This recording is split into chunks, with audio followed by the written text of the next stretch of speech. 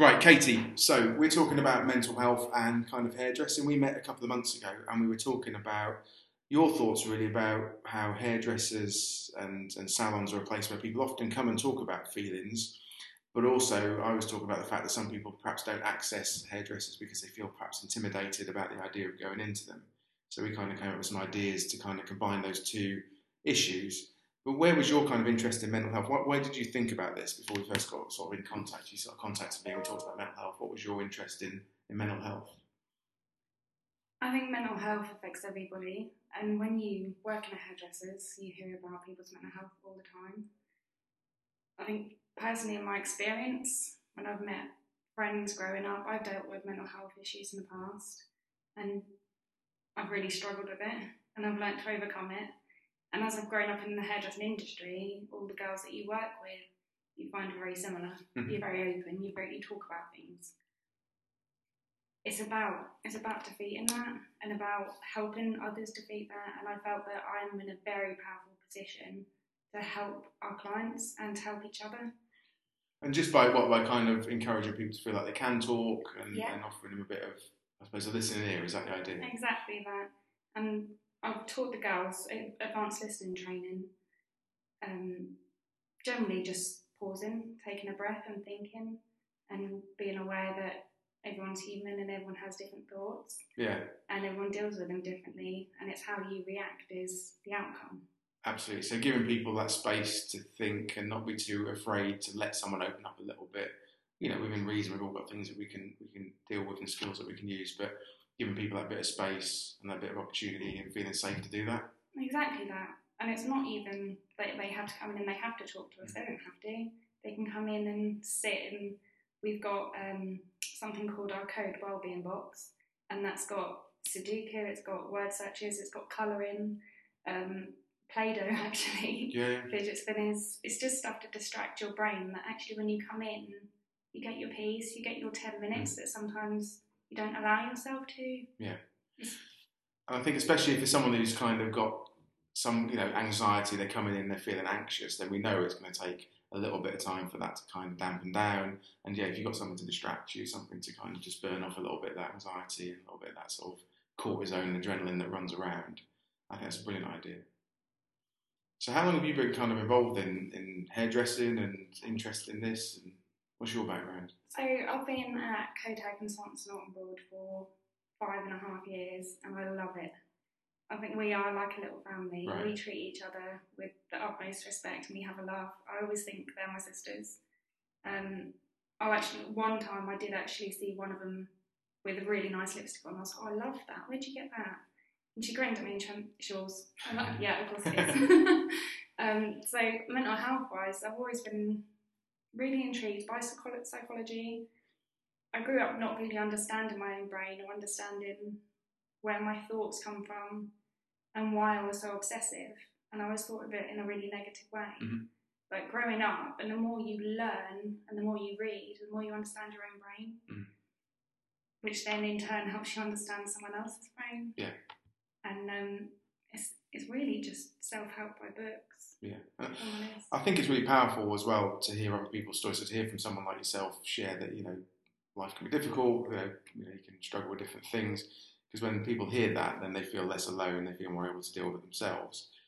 And so, I think the other thing we were talking about was, I think on the surface, I think people might assume, if you're kind of dealing with some mental health issues, particularly if you've kind of perhaps been a bit isolated, a bit lonely, you've not left the house for a while, or when you have left the house, you've kind of just kept yourself to yourself.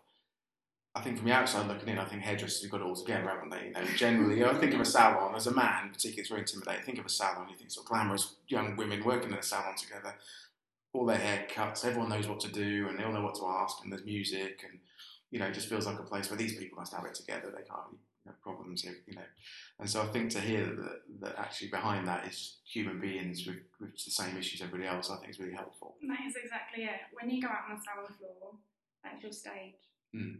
You are the one that looks after the person in front of you, and your problems are out the back, they're in the staff room. You don't deal with them on the staff floor. I think when you're at work, you do have to play a part, and if you didn't, I honestly think that would take a toll on you, because you are listening to other people's problems, and you have to have that front that is strong enough to take it. Yeah. I think sometimes I've gone home from work and I've listened to people all day, and I've gone home from work and I've cried. Yeah. Because the people that I cut their hair, I care about them. I love them dearly. People I've been doing for like 5 years, and I've seen them every 4 weeks to 6 weeks. I care about them. And I think sometimes when you do let your guard down a little bit, you can take it on board. Yeah. And it's being strong enough to then let it go. Start a new day, get out on the salon floor, and you're the hairdresser. Yeah. That's the role you need to take on. And there's not a lot, I mean, to be fair, there's not a lot of places where people sit down for hours with one other person. I mean, it's actually quite unique, isn't it, really? Well, I wouldn't say that I sit down with any member of my family for a whole hour every 4 to 6 weeks to just, and no distractions. Yeah. Just an hour, just you and them. Yeah. You think you get to know someone quite well. No, it's interesting. I think it's really interesting. We can be very, blasé about some job roles, but I think like a hairdresser, I think just particularly, I think in the sort of a salon environment where you're going for colours and cuts and things like that, it's obviously longer. I tend to try and be in and out in like, as you can tell from my haircut, I try and be in and out for about 15 minutes. But even that sort of half an hour that perhaps people like myself have is, again, you sat down and you generally not got your phone. You're not looking at your phone, you're speaking to someone who's interested, because I think, generally hairdressers get quite skilled at sort of asking general questions and getting at least to know someone a little bit. Someone taking an interest in you is actually quite powerful. Definitely. I think taking that time out to get to know someone, and it's quite easy in the hairdressing industry to get them in, get them out, but getting to know someone and influencing them is really powerful when it comes to mental health. Because if someone came in, and I know my client's behaviour very well, I know their body language. If someone comes in that I've been doing for years and they're closed off and shut down, you know something's wrong. Whereas someone in the street or someone just by casually meeting, they probably wouldn't know. Yeah. Whereas if we have the resources to send them in the right direction, or even just to let them vent, sometimes even that can help. So we got talking and we came up with sort of two sides to it. One, there were things that we wanted to do. We really wanted to think about supporting salons that are already dealing with potentially difficult people and difficult issues, to have a bit of support around, like you said, the listening skills and the general awareness of mental health. And we want to run a session for people about that. We then started thinking about the flip side of things, which is people who perhaps don't leave the house that much or feel, intimidated by going to a hairdresser's, who we might, again, think about those people and how we can make it more welcoming. And we kind of thought about the idea that they have in a lot of theatres, which is what they call a relaxed performance, where they would have the house lights up, they would have people could come and go throughout the performance and that kind of thing. And we thought a little bit about the idea of a relaxed environment for a haircut, where perhaps people might have a chance to phone up in advance, have a bit of a consultation on the phone, come in when the salon was shut and look around, and then perhaps once or twice a month there'd be an evening when the salon might have the music down and only 1 or 2 chairs open, and those people could come in knowing what the environment was going to feel like, know who they were going to meet, not have to think on the spot about what haircut they're asking for and all that stuff that, I think sends people's anxieties up. I think we felt like that would be something that would do 2 things. One, it would get people into salons and get people perhaps out who were perhaps feeling that they couldn't do. But also from a practical point of view, it opens up salons to a cohort of people who can use their services. Definitely, that is something that we offer anyway. We have got a separate room upstairs where people can ring me and say, look, I'm really struggling. I don't want to walk into the salon for the people. And there is a time that I can give them. It's not something that for hairdressers, like you have to close down the whole salon and open up a window. This is like a Monday morning when you're in on your own. Yeah, so there's different ways of doing it. Yeah, so it's finding your window within your salon. It's not something extra you have to do. It's just looking at your diary already to see how many other stylists are in and creating a safe space. Yeah, okay. Yeah, so there's different ways of doing it. I mean, we're not too hung up on how people choose to do it, but what we're going to do is 12th of August, a Sunday, here at Sam's Cafe in the Enterprise Lounge. We're going to do a sort of couple of hour session. We're going to try and get in touch over the next few weeks with different salons, invite them to send staff along, find out more about this, sign up to it, get the training, get the experience, and then we'll run regular sort of sessions where people can access this training. But we want to get everyone signed up eventually. I mean, every salon is the idea. Every single salon. Every That'd be single cool. one. So really, I suppose from here, we want people who, part of the hairdressers, you know, we've got a Facebook group, sign up to it, sign up to come to the event, talk to one of us, you know, email or Facebook or whatever, about more information. And if you obviously know of a salon and you want them to sign up to this and get involved in this, let them know about it, show them the Facebook page, show them our page, and get them signed up. Is that right? Yeah, definitely. I wouldn't even. I mean, I'd love to see juniors there.